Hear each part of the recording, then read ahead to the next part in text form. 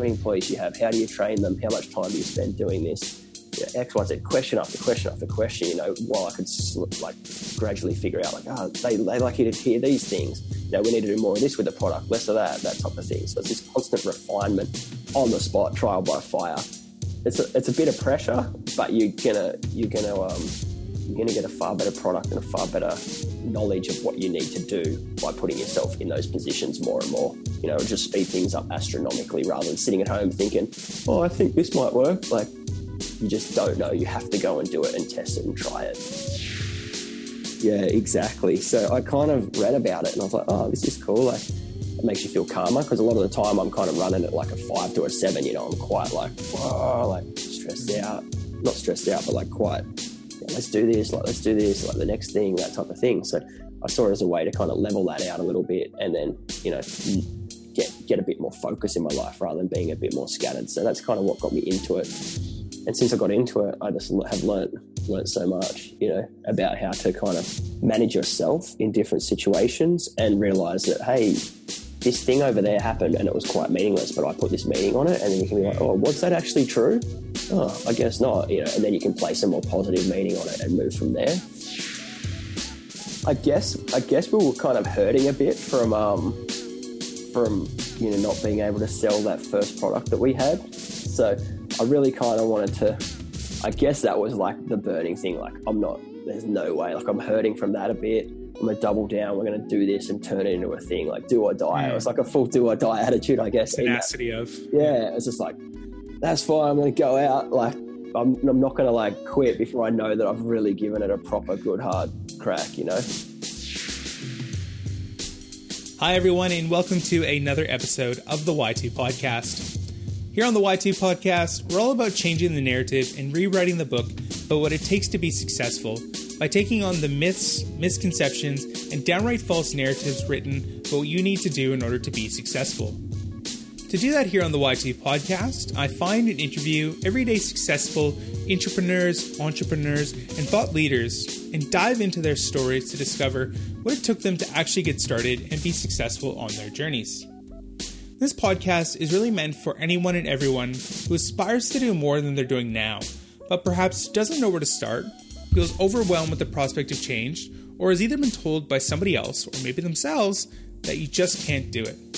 This is all about uncovering the real stories behind people like you who have taken those first steps and are well on their way to success in order to help shed light on how you can live that life as well. Now, before I introduce you to today's guest, and in this time, if you've ever heard this bit before, make sure you don't hit that skip button quite yet, as I want to take a quick minute and thank the Y2 Podcast sponsor, as it actually serves as a fitting lead into our guest today. Now, YZ is the easy-to-use online training software that makes it so simple to create and deliver online learning. I actually love this product so much, I reached out to these guys and wanted to work with them as I see the power of this system for clients. This online training software is very flexible and you can use it to automate a whole range of tasks in your business. For example, you can manage all of your employee training, train customers and partners in your products, track licenses and qualifications of your staff, create and sell online courses, capture more leads with free online courses, and so much more. Now make sure you jump over to their website, yzed.com, that's wyzed.com, to check out some videos and even get started with your own free 14-day trial, and of course, let them know I sent you when you head on over. But back to the show though, and today's guest is Aaron Price. Now, Aaron is one of the co-founders behind both YZ and Cloud School. YZ, his latest business, obviously requires little introduction as they've been the official Y2 Podcast sponsor for many episodes now. In addition to that, though, I've actually been working with the team at YZ for the last few months and had the opportunity to get to know Aaron personally through that time. It seems like just about every time we speak, I always come back to this one question that has almost haunted me since I first met him. And it goes simply this: how does a guy who has a degree in and still occasionally moonlights as a radiologist run a successful global software company from rural Australia? Aaron has never taken any formal training in business or even worked in another software company. They've never taken any outside investment, but yet he and his team have still managed to grow this business from nothing to doubling each quarter, all while still living in rural Australia. I've personally watched him close large enterprise deals, write amazing marketing copy, forge some unlikely partnerships, become an incredible leader, and work with the rest of the team around continuous development of the software product and the company itself. This, for me, was a great opportunity to finally pin him down and explore what values, belief, and mindset Aaron has built and fostered through his last few years of starting a software business, leading him to his place where he is today. Often when I speak to people, they have a reason why they can't start a business, whether it be they don't feel they have background, whether they're not trying to get venture capital, or maybe they don't live in Silicon Valley or another tech hotspot. Yet Aaron and his co-founders have managed to build a successful software business with no business background, no venture capital, and living hours away from any major tech hub. At the end of the day, Aaron has really shown me that no hurdle is too big to work towards your dreams. Now, if you like what you've heard so far and you want to hear more stories like Aaron's, please make sure you subscribe to the Y2 podcast wherever you listen to this. In fact, I'll give you a quick moment to go over there and do it now. So go on, take a moment. Awesome. Welcome back. These stories are really meant to educate and inspire you to take meaningful change in your life. And there's plenty of episodes of the Y2 podcast coming in the future, as well as a secret new project to be released very soon. But you have to make sure that you subscribe so you don't miss out. As always, you can follow the Y2 podcast on our website, projecty2.com. That's projecty2.com. Special thanks to Jason Price for editing this episode and providing the Y2 podcast with a brand new tune. With that being said, let's get to today's chat.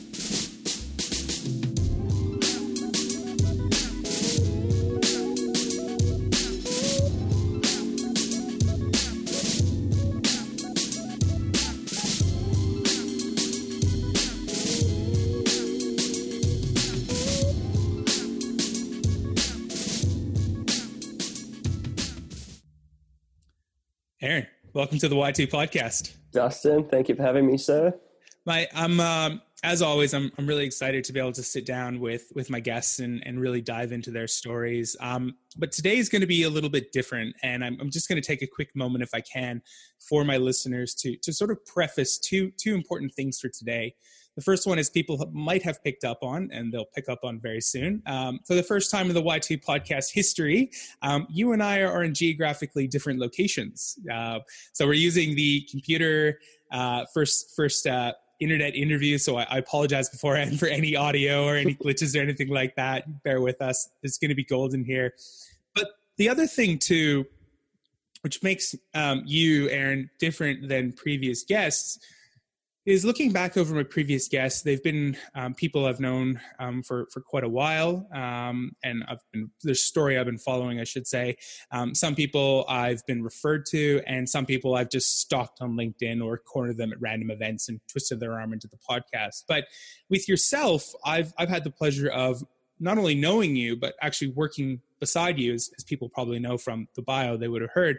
You're one of the co-founders of YZ, which I've obviously joined on, and I'm partnered with you guys. But in that, you have single-handedly damaged my ego, destroyed my ego. Because I like to think that my superpower in life is being able to look at all the different points in people's lives and understand their story and be able to connect the dots or reverse engineer it. So the people that we see today and my guests, where we see these superhuman people doing incredible things, if we break down their story, you can very quickly see where the behaviors and the patterns and the beliefs and the values created. But I've had the pleasure of knowing you for many months now, but I feel like every time we talk, I learn something else about you that just confounds me more. Many people know when I look at guests, I look for the wait, what moment, but it's rare that I have those on almost a bi-weekly basis with yourself. I learn something new about you, or when you just produce something or you come up with something that completely blows my mind. So I'm really honored to be able to sit down with you today and finally try to crack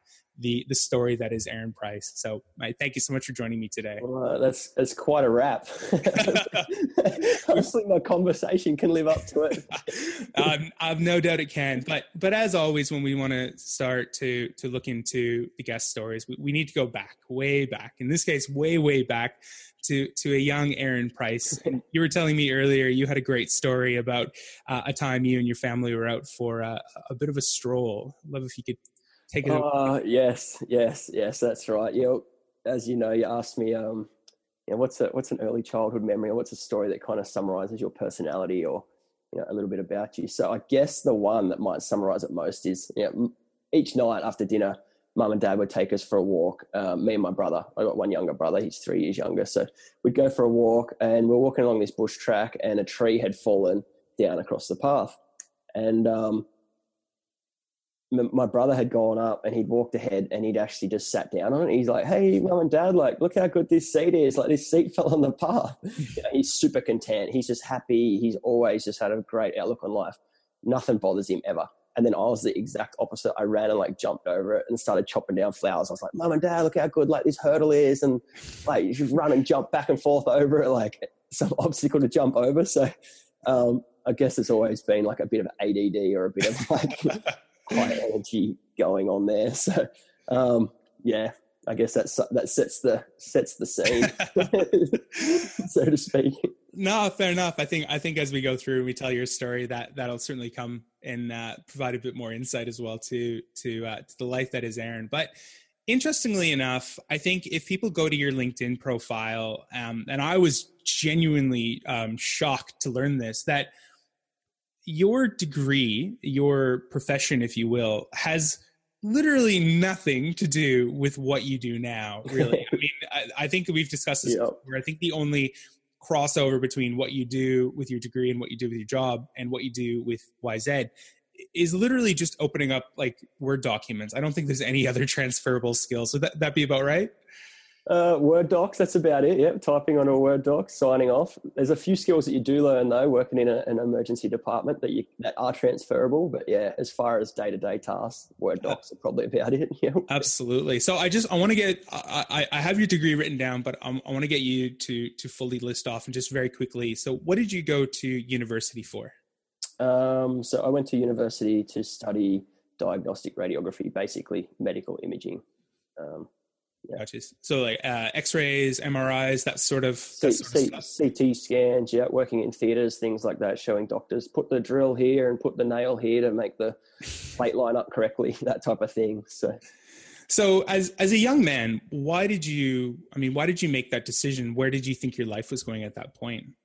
To be honest, there was not much thought behind it. I was probably in year 10 or 11, and one of my friends' dads said, I think it might have been his birthday or something. So I was talking to his dad, and his dad was like, "What, Aaron, what do you want to do when you grow up?" So I have no idea, like as if when you're in year 11. Yeah. And he said, he was a local radiographer. He was the chief radiographer at a local hospital. And he said, "Do radiography. Like, you go to work, you get paid decently. You never have to take it home," which was a big win for me because my parents are teachers, and I used to always see them bringing work home. So I knew I just wanted kind of a platform. I knew I didn't want to do that forever, or I just wasn't set on it, but I knew I wanted to get a ticket, just something so I could do a decent job, make decent money, and provide myself with options. So then I can, figure out what you want to do in the future when you're a bit older. What you want to do when you're 18, very different to what you want to do when you're 25 or then when you're 30. So yeah, I kind of just picked that because he said, decent money, you don't have to take it home. And that was, my decision was made. That's what I went and did. So fair enough. I suppose when you look back at that time in your life, did you have any inkling as to what was sort of drawing your attention, or was it really a really blank slate in terms of not knowing what you wanted to do? It was quite blank. I really didn't know what I wanted to do. I knew I just wanted to get a ticket, basically a degree, so that I could earn a little bit more money than working at the bar, which is where I was at before. So then I could invest in things that I wanted to do and kind of buy opportunities with that. That was kind of my motivation. So I'm kind of curious. I mean, when you looked at that and you pitched it as like a ticket and take your work home and stuff like that, did you ever have any thoughts as to maybe doing a business degree or like, tech or development or anything else, any other degree, which maybe would have helped lead in? Like, did you ever have any thoughts around or any doubts as to the degree you were taking and the future opportunities? No, strangely enough, at the time, I guess like the awareness of a 17-year-old is quite limited, but I always had little projects forever and ever, as far as I can remember, outside of school, just little things I would work on, whether it's like, shaping a surfboard or creating a spud gun or whatever it might be. I just always had these little things that I worked on. So I knew I kind of wanted to figure out something else I wanted to work on, but I just didn't know it was a business yet. So I just wasn't aware enough at that time, So. Looking for another project kind of thing eventually down the line. Yeah, exactly right. Yeah. So you finished your degree, and you started working right after that. Did you jump into something right away after you started making some money? What was that first sort of year or so after you graduated? Yeah. So the first year, once you graduate, you basically, my degree, it teaches you maybe 10% of what you need to know. You learn the other 90% once you start working. So I got into a hospital up in Newcastle, saw a lot, learned a lot very quickly. It was a pretty steep learning curve. And after a year, it was like, oh, I can kind of do this now. I know what I'm doing, got a bit of confidence. And then after that, I had the option to either, go and do a bit more study and do slightly harder type scanning, ultrasound, things like that, or, maybe put my money towards something else and go a slightly different direction. And that's kind of what I chose at the time, probably around 18 months after starting working in my first job. I think that's an important point too that you brought up. And just for my listeners listening all over, so Newcastle is about 2 hours south of Sydney, Australia. North, just north, 2 hours north of Sydney. 2 hours north of Sydney. There we go. So we're talking, we're not talking like you're in Sydney. You're in a hotbed of, development. You're in kind of a rural or smaller kind of community. Eh? Yeah, correct. That's right. Yep. Yeah. So then a bit of time passes. So what was that first step then into business then? What did that first opportunity look like for yourself? Well, I remember I'd gone on a holiday and I got home and I was like, oh, okay, that was cool. Like, that was enjoyable, but I just kind of, I don't know, I was thinking about doing something else, like doing something more or, starting another project, whatever it might be. And just so happened, a good friend of mine, he was living on the far south coast in a town called Ulladulla, where I am now actually.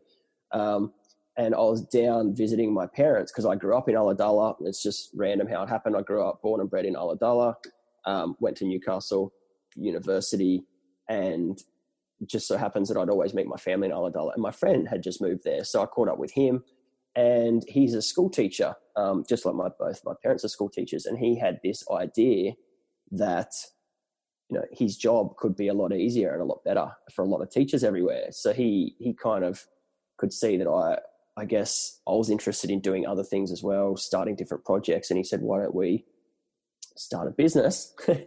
And I think we should make it online learning. I think we should do, online learning. All the kids are glued to their phones. It would be really cool if teachers had a very simple, beautiful tool to present their teaching, send it to the kids' phones, make sure the kids can get access to the content that they need and just kind of empower the teachers.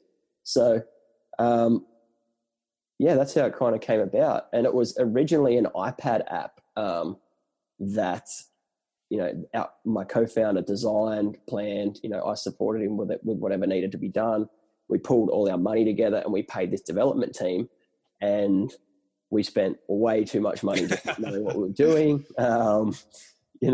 The iPad app didn't quite get the traction we wanted. And then we thought, okay, cool, let's make it a web app so everyone can access it for free. We'll upsell them on a free account. And that's kind of how it all started. And we just kind of found a developer, a third-party developer, and they gave us a quote. We didn't know if it was good or bad. We pulled heaps of money, hundreds of thousands of dollars really of our savings. It's pretty crazy looking back on it. And we just went and did it. We designed it. We paid these guys to develop it. And that's kind of how it went. Yeah. So, I'm really curious, even to go back, even when you're chatting with you now, with the co-founder, your friend around this project, was it literally just the course of one night where you just kind of got talking about, you were talking about yourself and he was talking about that, and it just came together? What were those early conversations in terms of putting the idea forward and starting to conceptualize what it maybe could be? Yeah, definitely. So, I guess because I was coming down to Ulladulla a lot just to kind of hang out, go surfing and see my family. And I was, doing that. So I'd catch up with him each time. We'd talk a little bit more about it and narrow it down. And then he's quite good at teaching himself things as well. You know, he's taught himself Photoshop, he's taught himself design, video editing, things like that. So he would put together these screens, then we'd talk to my parents, talk to him, you know, flesh it out. And, you know, the idea just kind of grew over, you know, 6 months or so, I would think. Memory's a little bit foggy there. But yeah, it just kind of grew into a thing where, oh, now we've got designs and should we do this? Like, we think this would work. My parents think it's a great idea. Of course, they're going to always support it. They're great. You know, they've always been backing things like that. So, yeah, we just kind of, without too much thought, we just couldn't see how we could lose, and we just did it. We just thought, cool, we're going to be retired in 5 years. It's going to be awesome. Like, people just get an app, don't they? And then you get rich. Like, that's what we thought happened. You know, living the software dream. You make something, and then everyone finds it, and they all use it, and they pay you heaps of money for it. And yes, that's not exactly how it goes. Well, I mean, even for yourself, like, the one thing I found really fascinating about your story is, I mean, you don't have a tech background. I know obviously your co-founder doesn't have really a pure tech background as well too. So, I mean, when you were looking at starting a business, did you think about starting something that wasn't tech, something maybe a bit more tangible, something you had a little bit more experience on? I mean, I suppose what I'm trying to ask is what were your first feelings around the idea of starting a tech business? How did you feel about that? I felt good about it. We kind of looked at, you can charge a monthly fee for this. You do the hard work at the start to develop the software, and then you launch it. And I knew we could kind of figure out, we're quite resourceful. I knew we could figure out how to sell it and how to market it and how to kind of try and get clients, at least get the first few users using it and figure it out from there. So basically the SaaS model was what was most attractive. I remember my co-founder and I having a discussion where we both were just kind of going, this is insane. Like, you don't have to sell things over and over and over again. You sell it once and then you get paid month after month after month after month. And if it's a good product and it's sticky and it provides real world value, people will pay you month and month forever and ever and ever. So that was really what kind of the light bulb went off. Like, oh, we don't need to keep creating clothes, or we don't need to keep shaping surfboards, or, you know, whatever it might be, whatever industry you go into, you create the software once. Of course, you're going to build on it and develop it, but then you can just sell that one thing over and over, month on month on month, and scale it up. You know, it's a really attractive business model, that SaaS model. So yeah, absolutely. And in that as well too, I mean, you kind of mentioned you just go, okay, once you build it, you just go sell it and market it. You know, you could do that. But where did that confidence come from? Because I mean, if we look at you're doing radiography, it wasn't like it was another business development role or another marketing role that you can pull into. I mean, this is night and day in terms of you're not trying to sell somebody with a broken leg, you know. So where did that confidence, what do you think that feeling came from about just that kind of burning passion? Like, yeah, we can do this. Where do you think that comes from? A little bit of ignorance, a little bit of like not knowing what's in store and being quite green. Just like, oh, that person over there did it. Like, why can't we? I guess, you know, my parents kind of always instilled that in us, you know, like, you can do anything, just go do it. Like, well, there's no problems there, just go do it. Like, and I guess if you see someone else has done it, I don't really feel like, you know, some people are born slightly smarter, some slightly less, whatever, but I don't feel like anyone's born, you know, hugely different, I guess. You know, everyone's you know, I guess unless you're born in a third world country or whatever it might be, then you're seriously disadvantaged. But like, as a human being, I guess if someone else has done it, I think that's a good sign that you can do it too, is what I'm trying to say there. If someone else has gone and done it, I'd be like, oh, you know, I could probably figure that out and do it too, especially that they've already beaten a path and already done the hard yards to figure it out. I could definitely slipstream them and do what they're doing and copy it and, you know, reiterate it and change it for myself. You know, that's kind of always been my mindset. I guess that's where the confidence came from. Plus, like I said, not knowing what you're in for and thinking that it's just easy. People just buy it and you get rich. You know, that's how it started. So yeah, bit of combination of things. Absolutely. Look, if I can, I mean, I think kind of what you said there really does sum up what I'm trying to do on the podcast, right? It's really about trying to find other individuals to go, look, these guys have done it or these girls have done it. Why can't you, right? It's not about what can I do, it's why can't I do it, Yeah, right? exactly. And you can look at other people, and ultimately too, something I try to talk about in the podcast is that I think a lot of the times when we're staring down the barrel of a big decision, starting a business, or making a move internally for entrepreneurship, is that, and I know I echo this quite a bit in our conversations, but it's very rare that we do something truly innovative, truly groundbreaking, right? Elon Musk is sending stuff to into orbit right now, and that's fantastic. Sending cars into orbit. Yeah, and we all look at that and we go, it's amazing, and it is amazing. But the thing is he's not the first person to do it. He's building off other people and other technology, and it's the culmination of that. And to really look at our lives and go, okay, what have other people done? They've beaten a path to that. How can I learn from that? And again, they can do it. Why can't I? Like, really, why can't I? Exactly. I think the most dangerous thing you can ever think is like, I wasn't born smart enough, or I wasn't born rich enough, or I wasn't, to kind of think that you've got some disability, where it's just not true. I don't think, a friend of mine actually said something really awesome the other day that, he said, we're talking about, an author that we both like, and he speaks a lot of common sense, and he kind of says, how do you do anything? And the author said, just clean up your room first. Go tidy up your room. Start doing small things. Put your socks away. Make your bed. Then go downstairs, do the kitchen. And it's just really just a flow-on effect from that. My friend said to me in the car, it really stuck with me. He said, if you can do something, you can do anything. You know what I mean? Like nothing is actually that hard to get any kind of level of something built. It's all just a lot of small little steps, a lot of small little somethings that aren't actually that hard. Just put them in the line or in the right order and it turns into something big. So I thought that was awesome. I've never thought of that. If you can do something, like if you can put your socks away, you can really do most things. You can figure most things out. I think that's great. I mean, something that the Y2 podcast was kind of founded on is this idea. It's this quote from Derek Sivers, and he goes, if information was the answer, we'd all be billionaires with abs, right? Yeah. In terms of that, there's so much information out there. You can learn from the absolute best people, including obviously Aaron Price on the Y2 podcast. But it's about turning that into daily action, and I think that's I think that's one of the most important parts. There's a certain amount of planning. Like I don't want to advocate just put it all on red and let it ride. Like I don't want to advocate for that. But there comes to a level, and obviously it's been a journey for myself on these podcasts. Even looking back to when I interviewed Jason Price quite a while ago, he aptly called me out to say I do too much aiming and not enough shooting. Right, there's a certain level of aim that has to come, but eventually you have to shoot. And I think that's a really critical aspect of just taking action and making that. We'll probably come back to a little bit later on as well too. Yeah, definitely. There's a lot of magic in the doing, I think. Yeah.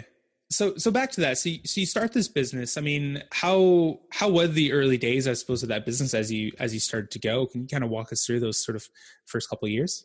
Yeah. So we made the app. Then we decided we needed a web app, like a free version for people to get. We thought we might be able to upsell them.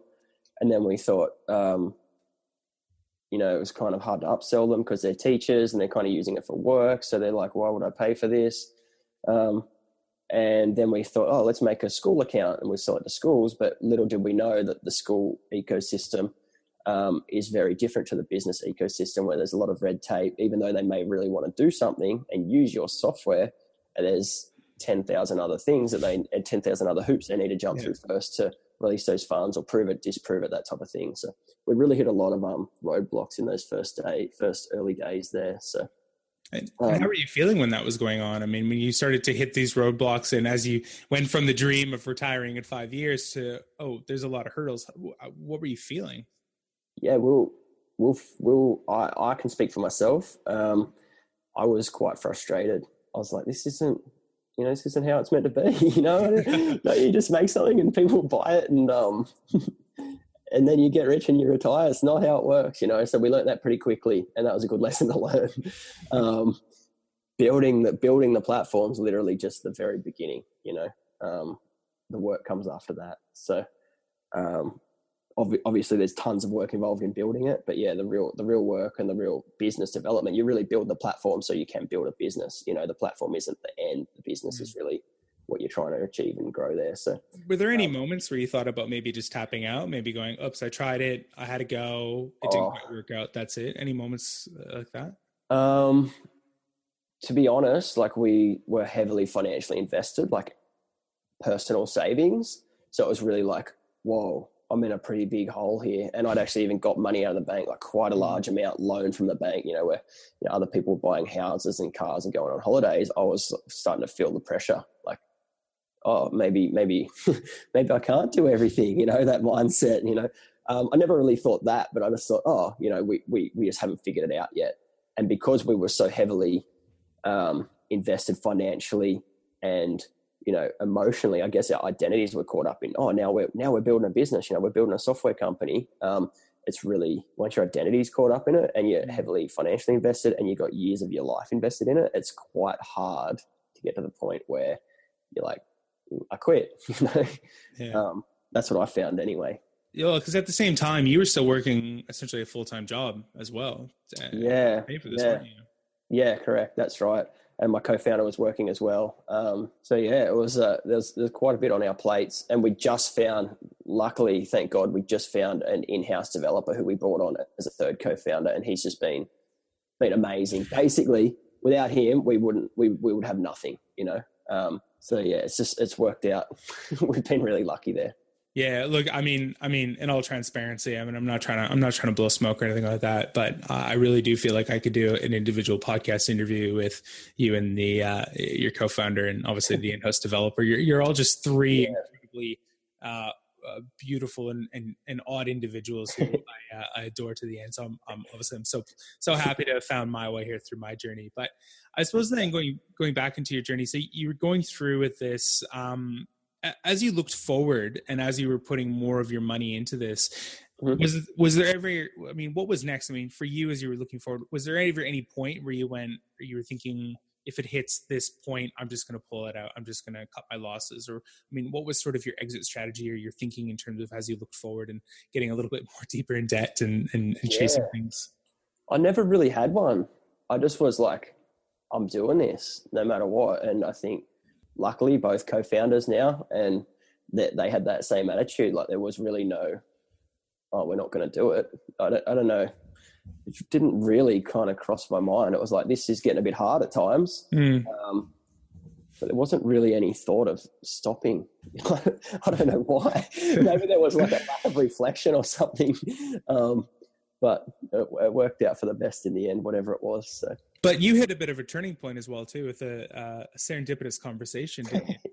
Yeah, so we're really we're really starting to do it tough, when we couldn't get schools to buy it. And, it was hard to upsell the free app to teachers. Although the free app's growing and people love it, it's hard. It's a hard ask to upsell that. So randomly, I had a really good friend of mine, long-term friend. He came down and stayed at my house for a few days, and he asked kind of like, oh, how's the business going? I said, oh, look, we're still working on it.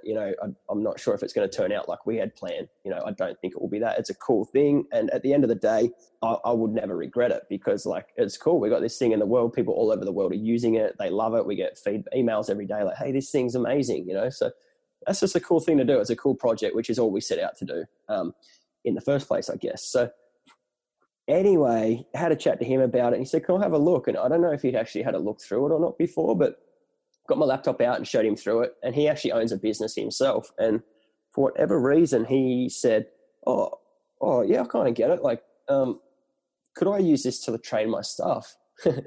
And I was like, oh yeah, I guess. Like, I never really thought about that. Like, I'm sure you could. It's pretty cool. I guess they can check stuff on their mobiles. I guess you can see, where they're up to with things, that type of thing. And he said, all right, can I just try it? So we got him this free account. He started using it and basically came back and said, oh, look, it's pretty good. It's pretty close. It just would need a couple little tweaks.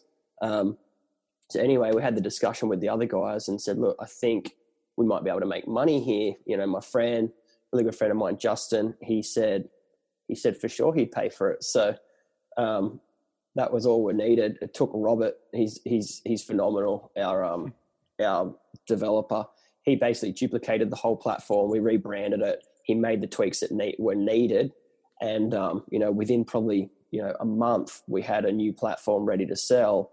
And, probably 6 to 8 weeks later, we're at our first conference selling it. We had a few free users. My good friend, he was using it, trialing it in his business. He got, introduced us to a few people. We met other people through our network. got a few free users. Then we're all of a sudden we're at a conference and face to face selling this software to train your employees on with online training and online learning. So that's how it happened. That was probably about 2 years ago. Yeah. How did you feel when your friend said, "Hey, I could pay for this"? I mean, do you remember what you started to feel at that moment? Yeah, I was like, that's cool. I think we should try it. So at that time, I'd kind of just got a little bit of money back together, and then I just thought, I was like, we might as well do it. Like, let's double down. So I put another 20, 30 grand in or whatever it was, and that got us that first year off the ground to go to the conferences we needed to, speak to the people we needed to, promoting it, whatever we needed to do to get to those where all of the businesses were, because we really didn't know who it was for or where it was going to go. We're really just like completely user-driven development, completely user-driven software development ever since that first conversation on the lounge in my house, So yeah, it was really cool. And it kind of led us to this point where we've got this really, really unique, cool software in its own lane now. And it's all because we just listen to people, they kind of told us what to do and we did it. So. Well, I think for me, that's one of the most fascinating things about your story is I meet a lot of people, and again, probably if I'm completely transparent, even in my own story about my aspirations of wanting to create something no different, I think, than yourself and having projects and whatnot. But I think a lot of people would look at starting a tech business and running a tech business and selling a software, learning management software, and go, you'd be looking for somebody who would, I'm sure there's people sitting out there in businesses going, I need a few more years of experience in order to be able to do this kind of thing. But how you had the ability to be able to go out and figure it out on the fly with zero background, no sales experience, radiology on the weekends and selling software during the week. I mean, when you were first at these first conferences, how did you approach people? How did you pitch a software where you had literally just created it and you had just sort of dropped into the whole industry a couple of weeks before? It's a good question. I guess we were kind of hurting a bit from not being able to sell that first product that we had. So I really kind of wanted to, I guess that was like the burning thing. Like, there's no way, like I'm hurting from that a bit. I'm going to double down. We're going to do this and turn it into a thing, like do or die. It was like a full do or die attitude, I guess. Tenacity of. Yeah. It's just like, that's fine. I'm going to go out. Like, I'm not going to like quit before I know that I've really given it a proper good hard crack, So I'm just really lucky, I want to talk about the team as well. Like, the design work, we've all kind of figured it out ourselves, and I kind of went and figured the business stuff out myself. But the designer, co-founder, he figured out design all on his own. Like, he loves it, and he would be one of the best designers you could find out. His attention to detail is phenomenal. Same with the developer, Robert. He is completely self-taught in coding. He didn't like the video games he used to play when he was 8, so he built his own video games. So it's a really cool thread that I didn't really realize until I started speaking to you, that we actually, none of us have any formal training in any of those areas, but because of our interests and I guess our personalities, we've all kind of figured out those areas and come together to join it into the business that it is now. So I guess I was kind of fired up by, like, I felt like, I don't know, I don't want to say failure, but I felt like, man, I can't believe we haven't been able to do this. It was like the first major thing in my life that we had, just really couldn't force it or make it work. So I was then, I guess, hurting a bit and just like, no, I'm doing this. I don't care. Like, we're going to sell this. We're going to give it 12 months. And if we're not making sales by then, that's it. Like, we're going to have to call it, enough's enough. I'm going to put this money in, this time in. I'm just really happy that we all had the same mindset. I'm not saying like I was there on my own at all. Because all the co-founders had exactly the same mindset. They're like, yeah, let's double down. Let's go at this and do this and see if we can make it a thing. And if not, we'll you'll never die wondering. We'll know we either could or couldn't do it. So it's just cool that we all had that attitude as well. And that all kind of, that kind of without the formal training, I think you figure things out. Like you have to figure things out. So it's cool that we all kind of have that attitude towards it. So at the booth, on the booths, man, I must have been so rusty. I must have been so, how so? The first couple of times. I think I had like a few, I think I had a few conversations with my friend who owned a business, and he said, yeah, these things work for me. Like when you say this, I really get fired up. When you say that, I don't know what you're saying. So I had a few practice runs with him, and like I'd never sold it to business, especially like $1 million businesses that we started to sell to right off the bat.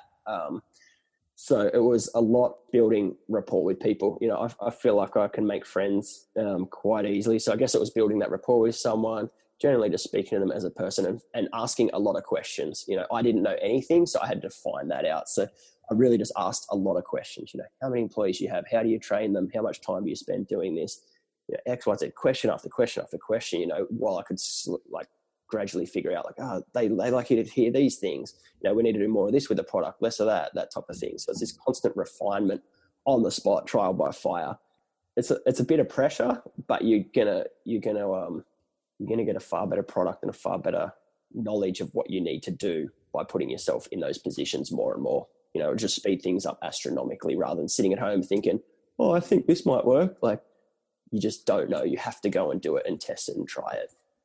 It's funny. There, two kind of things crossed my mind as you were telling that story. The first one is I love you essentially burned the boats on the business, right? You might not have set out to do that, but just through the whole journey, the boat was burned. There was basically two directions. There was quit and lose some money, or just grind. And it kind of reminded me. I was having a conversation with a friend of mine who's gone through a similar journey, and he just kind of threw a Mike Tyson quote in I've heard and I loved, and he goes, "Everybody's got a plan till you get punched in the face." Yeah, you had a plan, you got punched in the face, and all of a sudden it's like, okay, now I gotta make this happen, basically, right? And it's exactly an incredible place, and that's where, as I've kind of had more experiences like that, and if I could go back and tell younger Dustin, you can't really prepare for it. You just go for it, don't you? Stand there and ask questions. There's no preparation. Yeah, ask questions. That's right. The other thing too I thought was really interesting is this sort of element of feedback.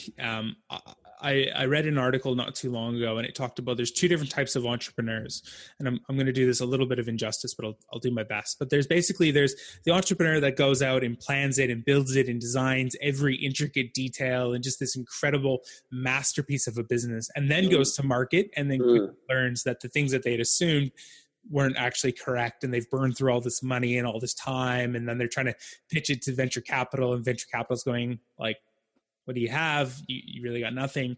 And then there's the type of business where you research it, you MVP it, and then you just aggressively grind out. Like you don't have a great product. You've got a really skeletons, but you're out there asking questions and really just getting that live feedback. I suppose for yourself, I mean, I want to kind of jump ahead a little bit. Because you haven't done a degree and you haven't had formal training, do you think that's benefited you versus if you did, say, a traditional degree and you came from a traditional business background? What are your thoughts around that? Yeah, I think it's definitely benefited because I just didn't know anything what to expect. So you learn by experience rather than thinking how something should be and then going to try and make it that, if that makes sense. You experience it and then you kind of decide your own and find your own way, which I think that's a really powerful thing. And that's, you know, that again, touching on both co-founders, they both did the same thing, you know. So just like, I can't code, you know, I can't create software. Our software developer, he can't design software. I can't design software. You know, our other co-founder, he designs it, amazing designs. Like I said, you know, it's a full team effort. As you told your story, I mean, I can't help but think of the person out there who wants to start their own tech business but doesn't feel they have the background. I mean, that's really the person I think that really needs to hear this story. But when you were going through this process of how to sell and how to market, you know, create marketing and stuff like that, I'd love to know, like, what was your process when you started to go, okay, I need to create a website as an example? How did you start to think about those processes?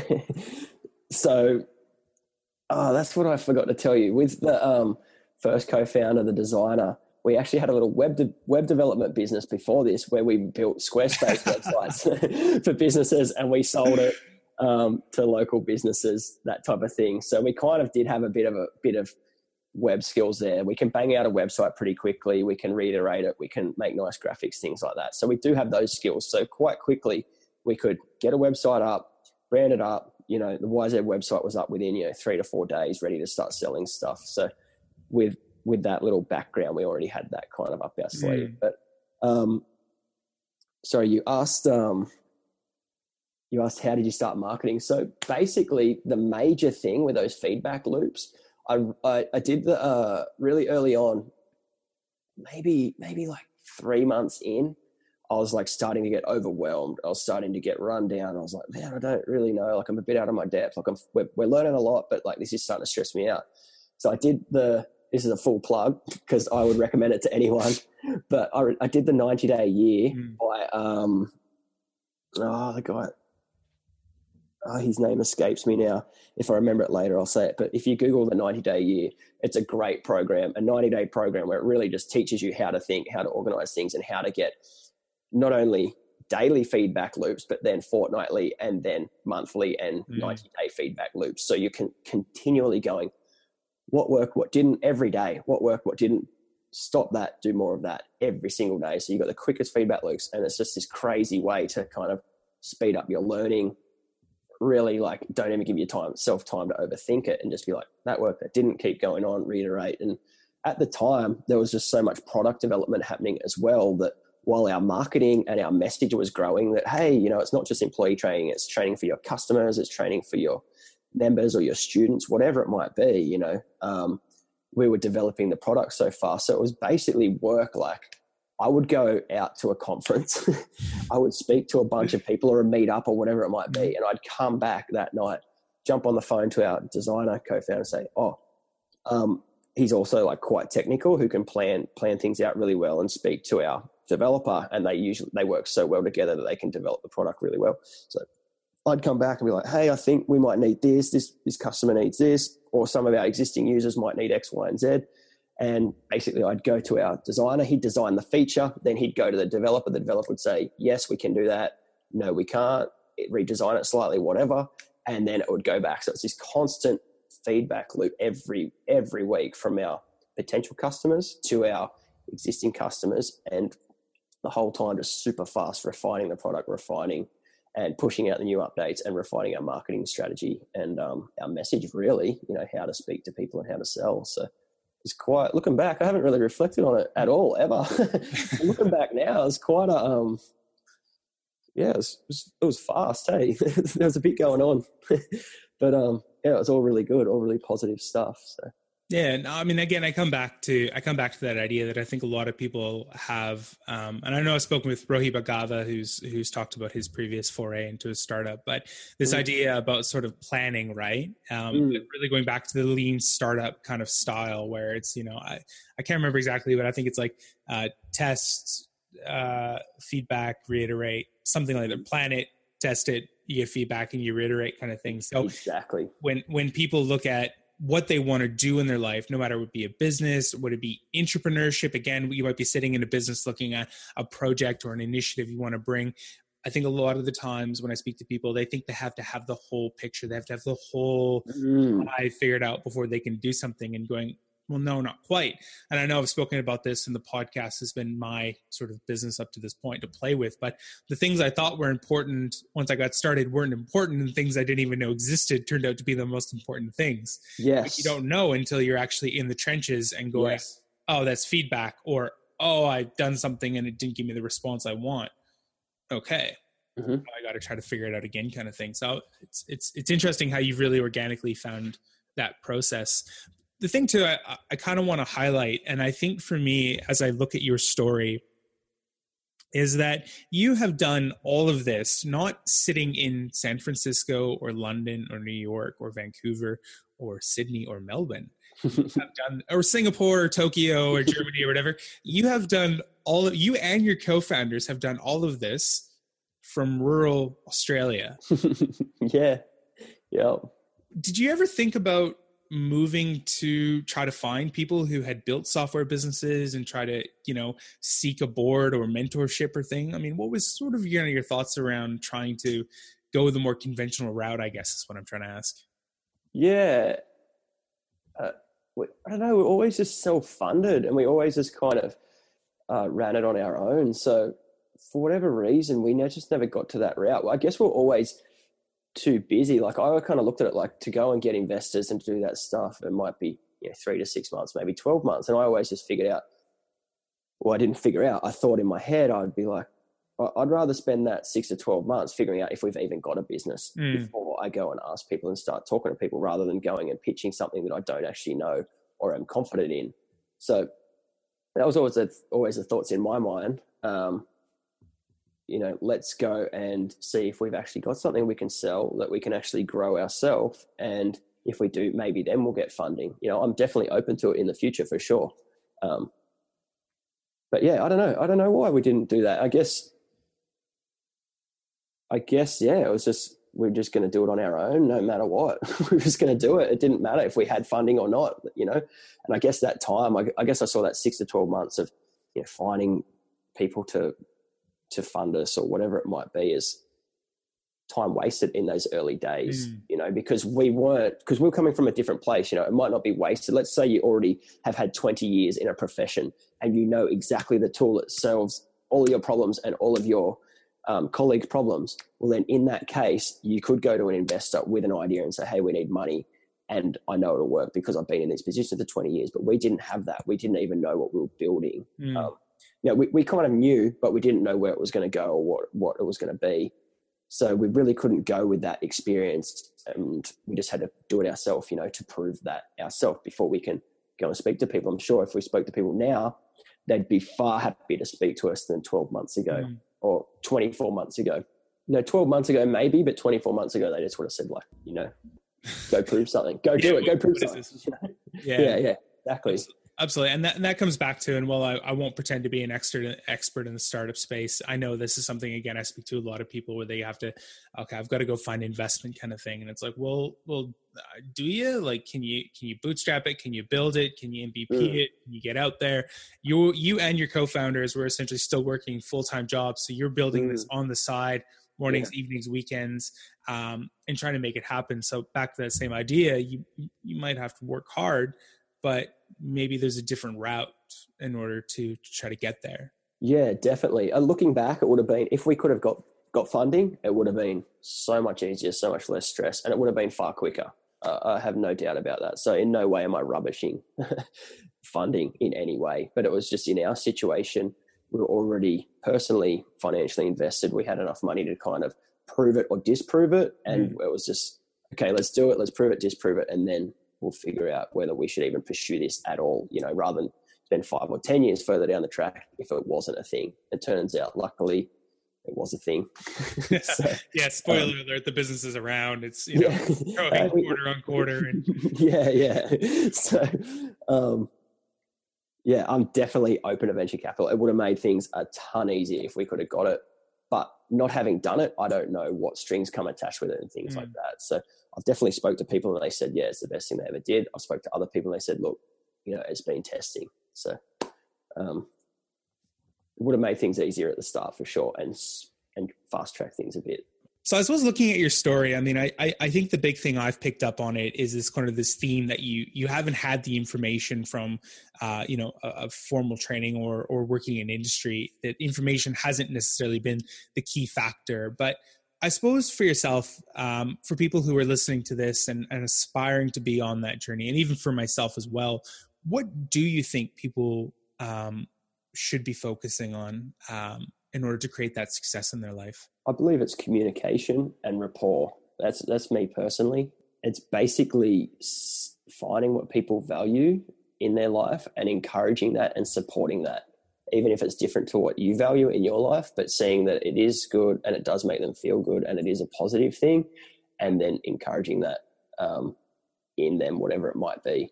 So if they're building a business or, just whatever endeavors they're doing, I think that's a huge part. And I kind of have learnt that myself through meditation, I guess. I meditate a lot,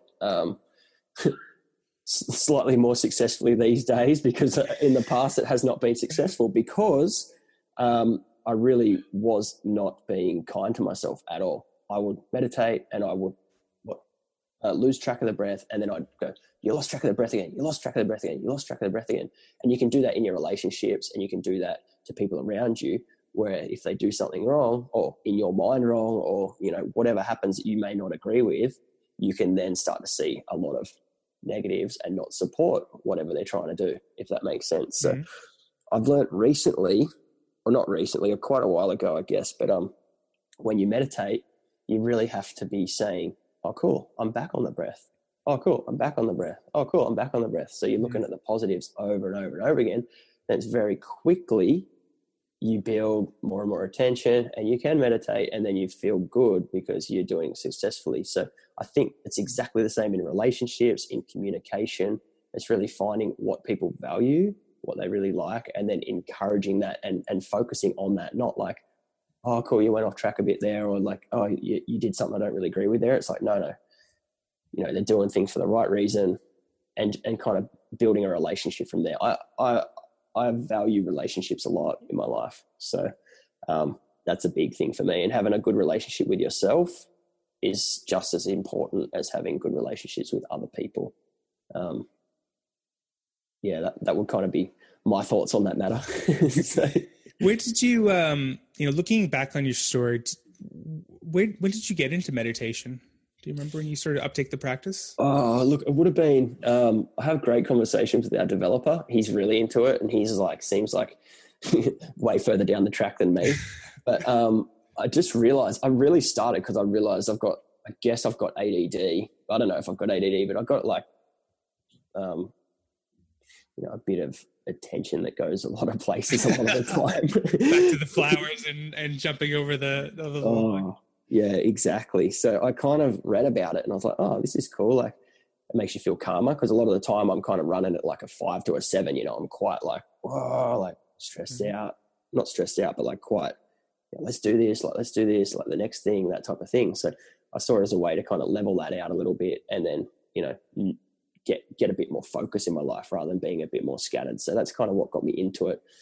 And since I got into it, I just have learnt so much, about how to kind of manage yourself in different situations, and realize that, hey, this thing over there happened and it was quite meaningless, but I put this meaning on it. And then you can be like, oh, was that actually true?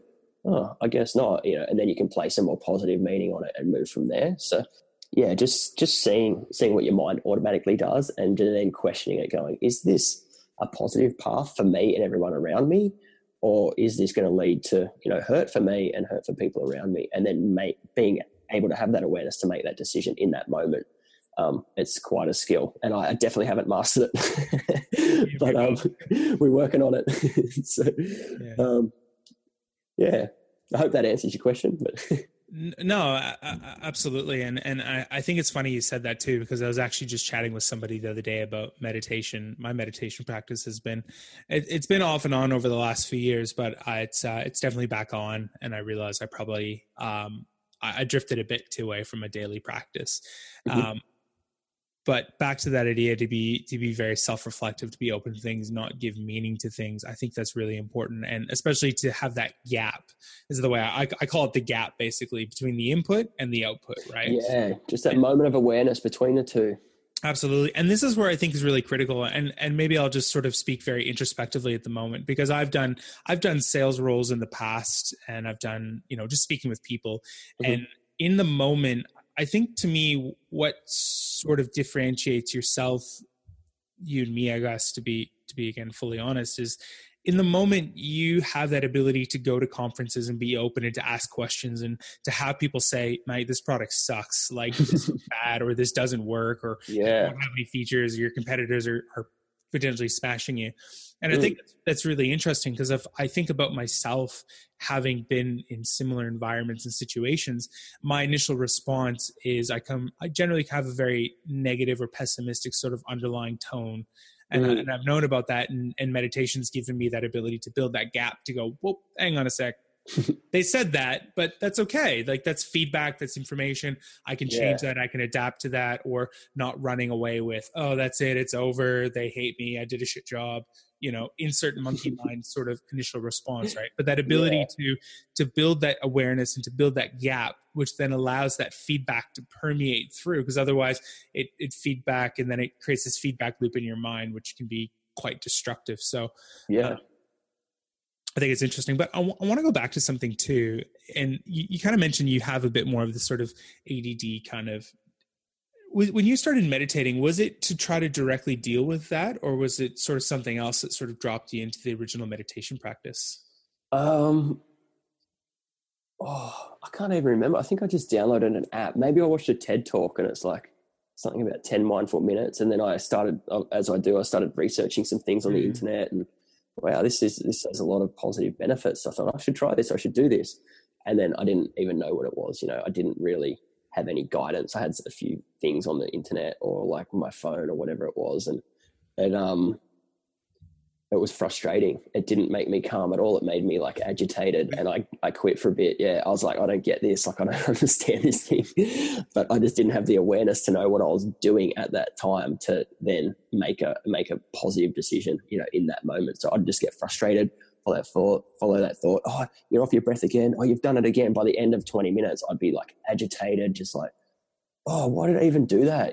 So, because I didn't have the awareness, I didn't have that gap that you spoke about to kind of see the input and then the gap, and then, kind of what's happening with myself. So yeah, I guess just sticking with it, gradually trying to experience rather than, that's actually what I was doing. That's exactly what I was doing. So as we spoke before about experience over like you putting your thoughts and your opinions onto the world or whatever it might be, rather than, listening to what the world wants and then giving them that.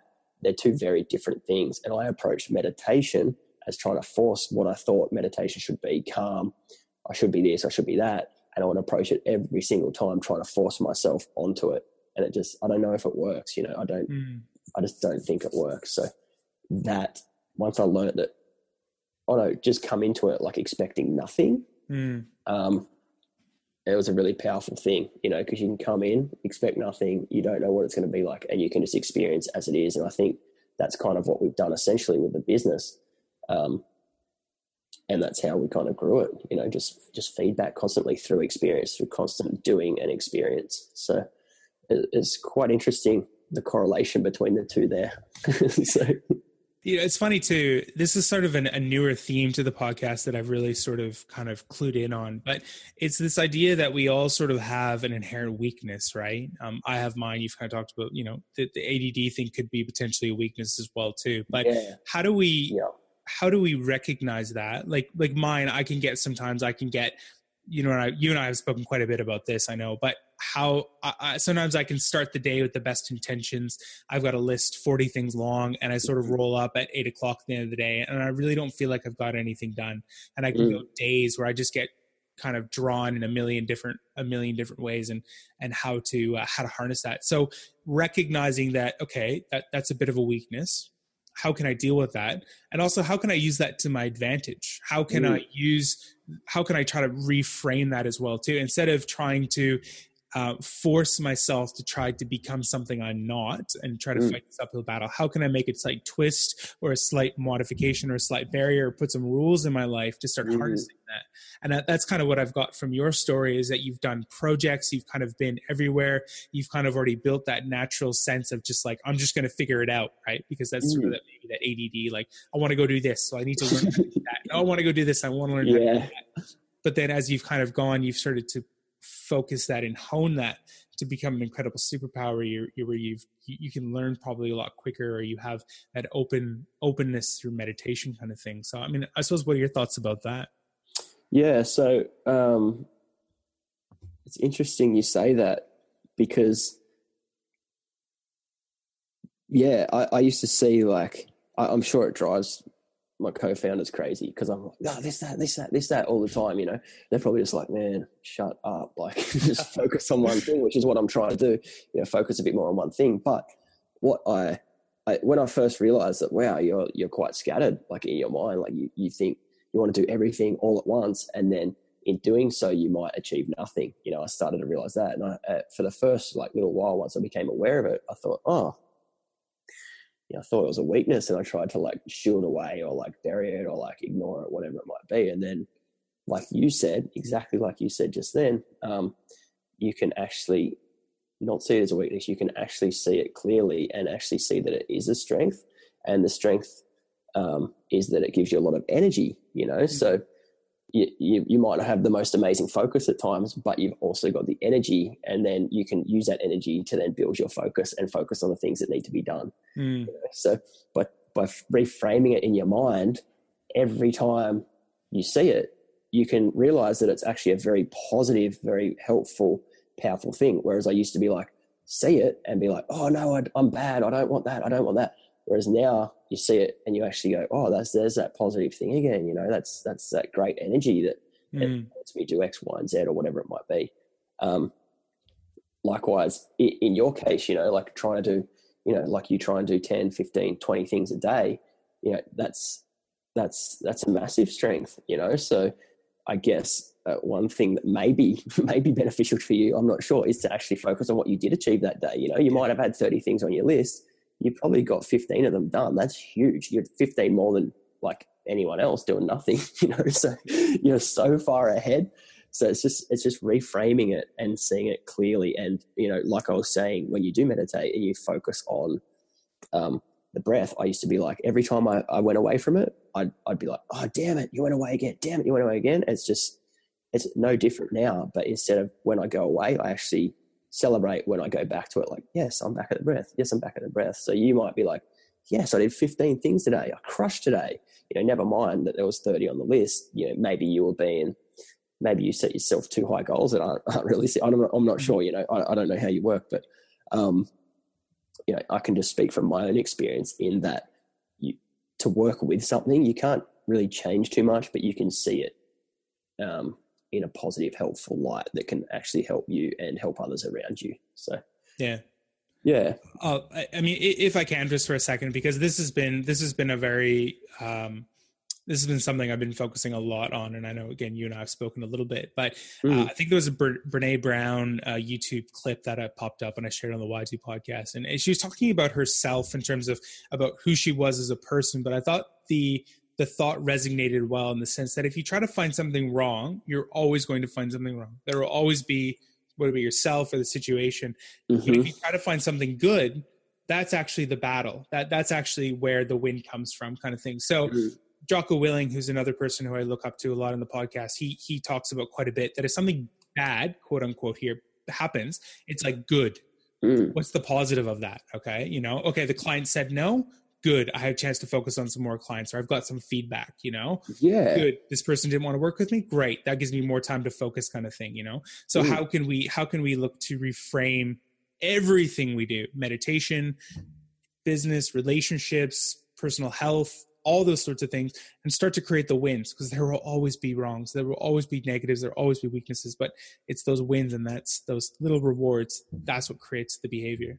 Like I said to you before, like you kind of said, oh, what are some of the failures or whatever it might be? I think before we actually started recording, and it was actually the failures have been the successes, like every single time, so at every stage, so it might be like, oh, you spoke to that guy at the booth and you said the wrong thing, maybe that's a failure, but really it was a success because you learned what to say next time, oh, we didn't have that feature built yet, oh, we failed, we didn't have that feature built yet, but clearly it's a success because now we know what feature to build and we can go and do it, so it's super, super powerful. And, just recently I kind of came across some really good article and some really good stuff that I was reading, and it kind of just said, you basically, whatever you put your attention on grows, and whatever you don't put your attention on wilts away. So if you look at a plant, if you've got your attention on it, you're watering it each day, taking care of it, it's going to grow. If you completely neglect it, it's going to fall to the side. So,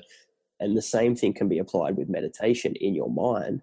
Whereas if you're always looking at the things that are wrong, oh, look, I'm this, I'm that, I do too much of this, I do too much of that, and you're not actually looking at the other side of it, because there's equally a successful side to everything that you can find a negative to. There's an equally successful, positive, motivational side that you can pick.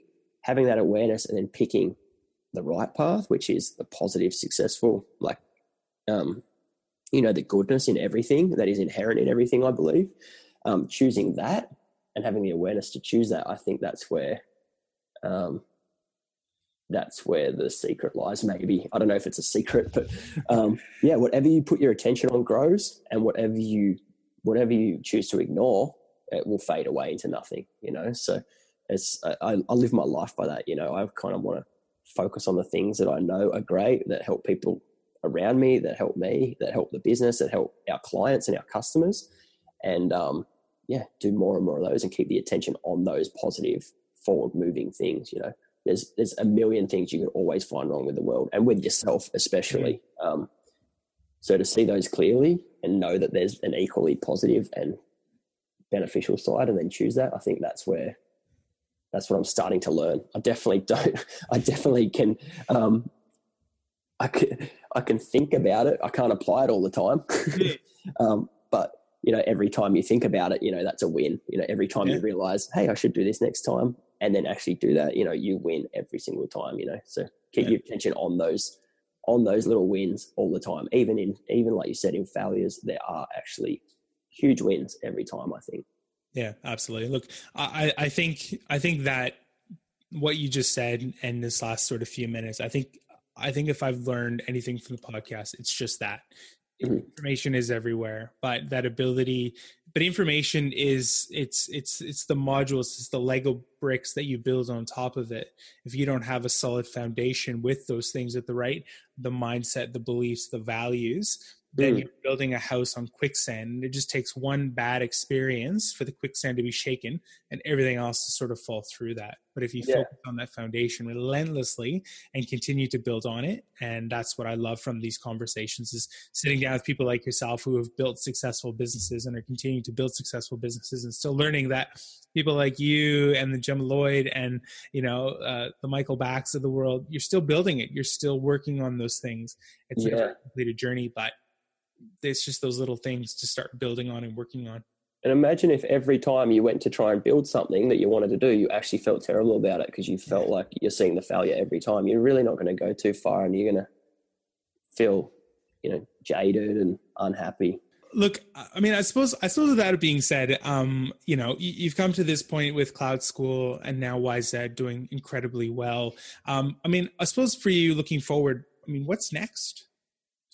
Yeah, there is always something next. I think we've got that about the air. There's always another next. There's always next. So there's always something to look forward to, I think. And there is a small aspect of YZ that we're seeing, you know, a lot of people really like, and it's not even something we planned. It was just like a offhand feature that we built. Someone wanted it. We didn't have any other features planned at that time. You know, we designed it, deployed it, and it turned out to be one of our top used features that everyone really loves.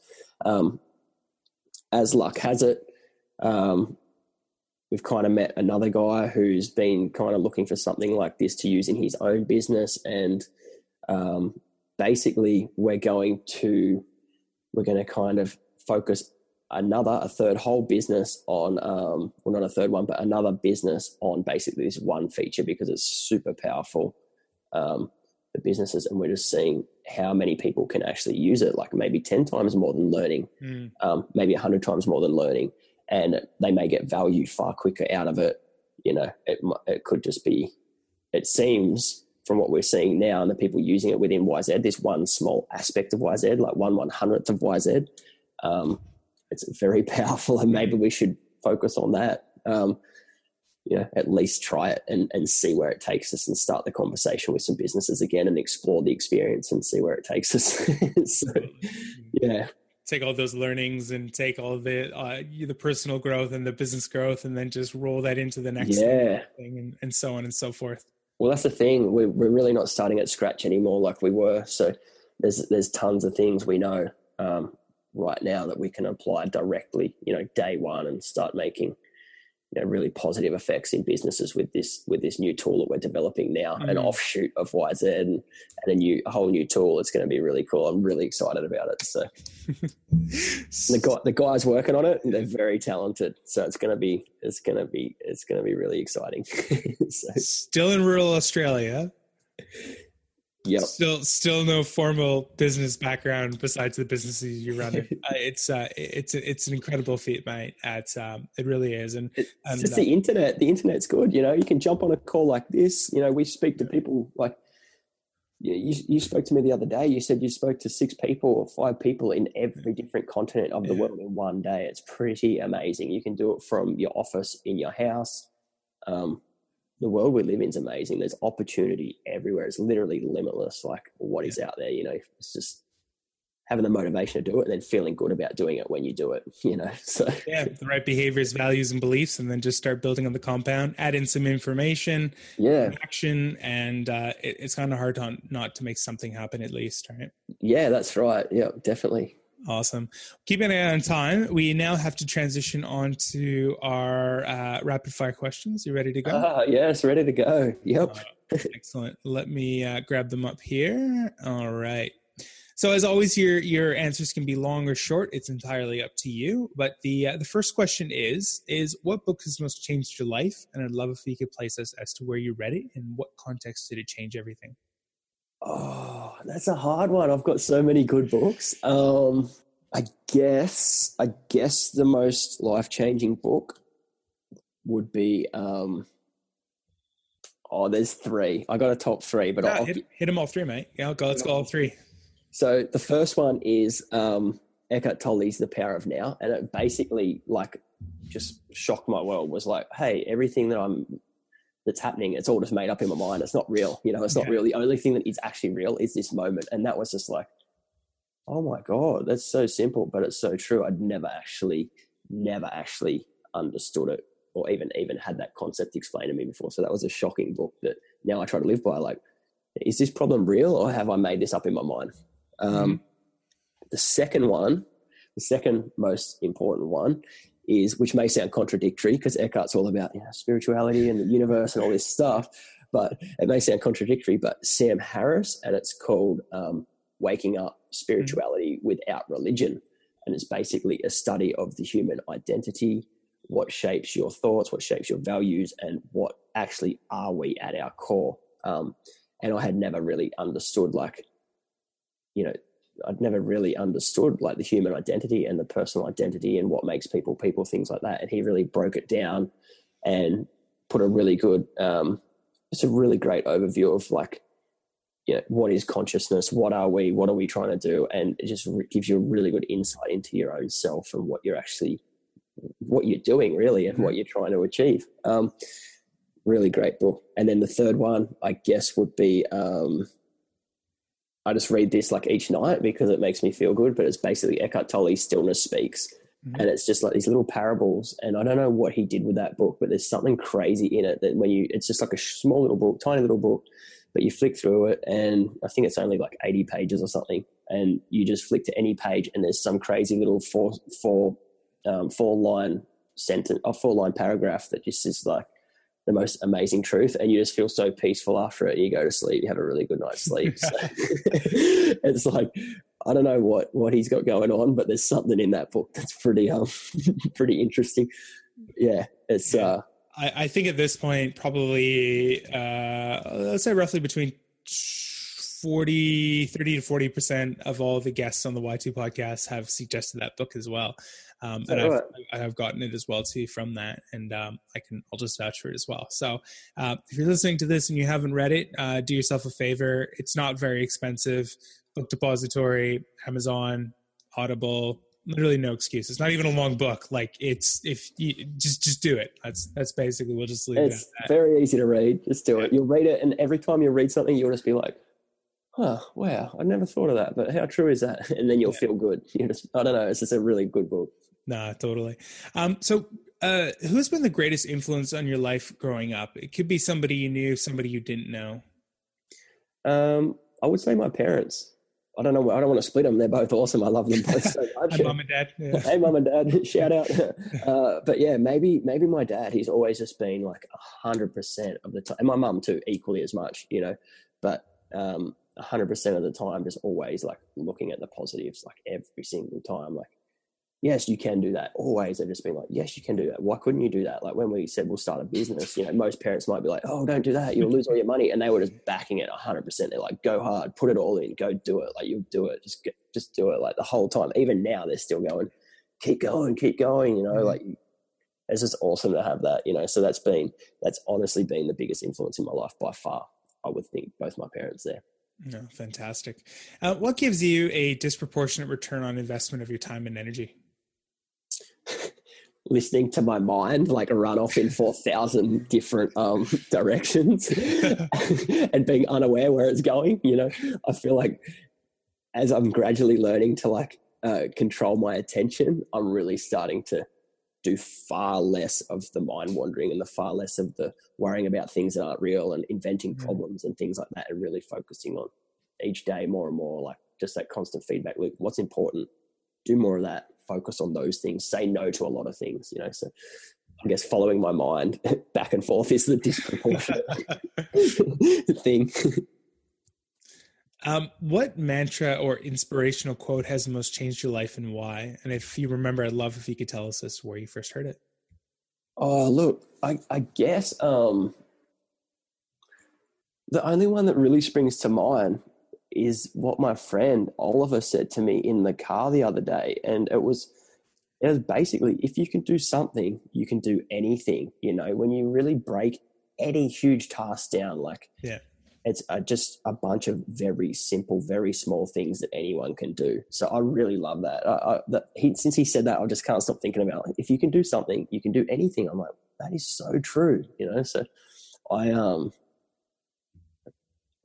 I like that. I love that. So, I've got a similar quote to I love, and it's the little things are the big things. Yeah, exactly the same. Yeah. And it's the same. So I kind of couple that with this Jocko Willings quote of discipline equals freedom, right? So discipline to do things day to day, those little things.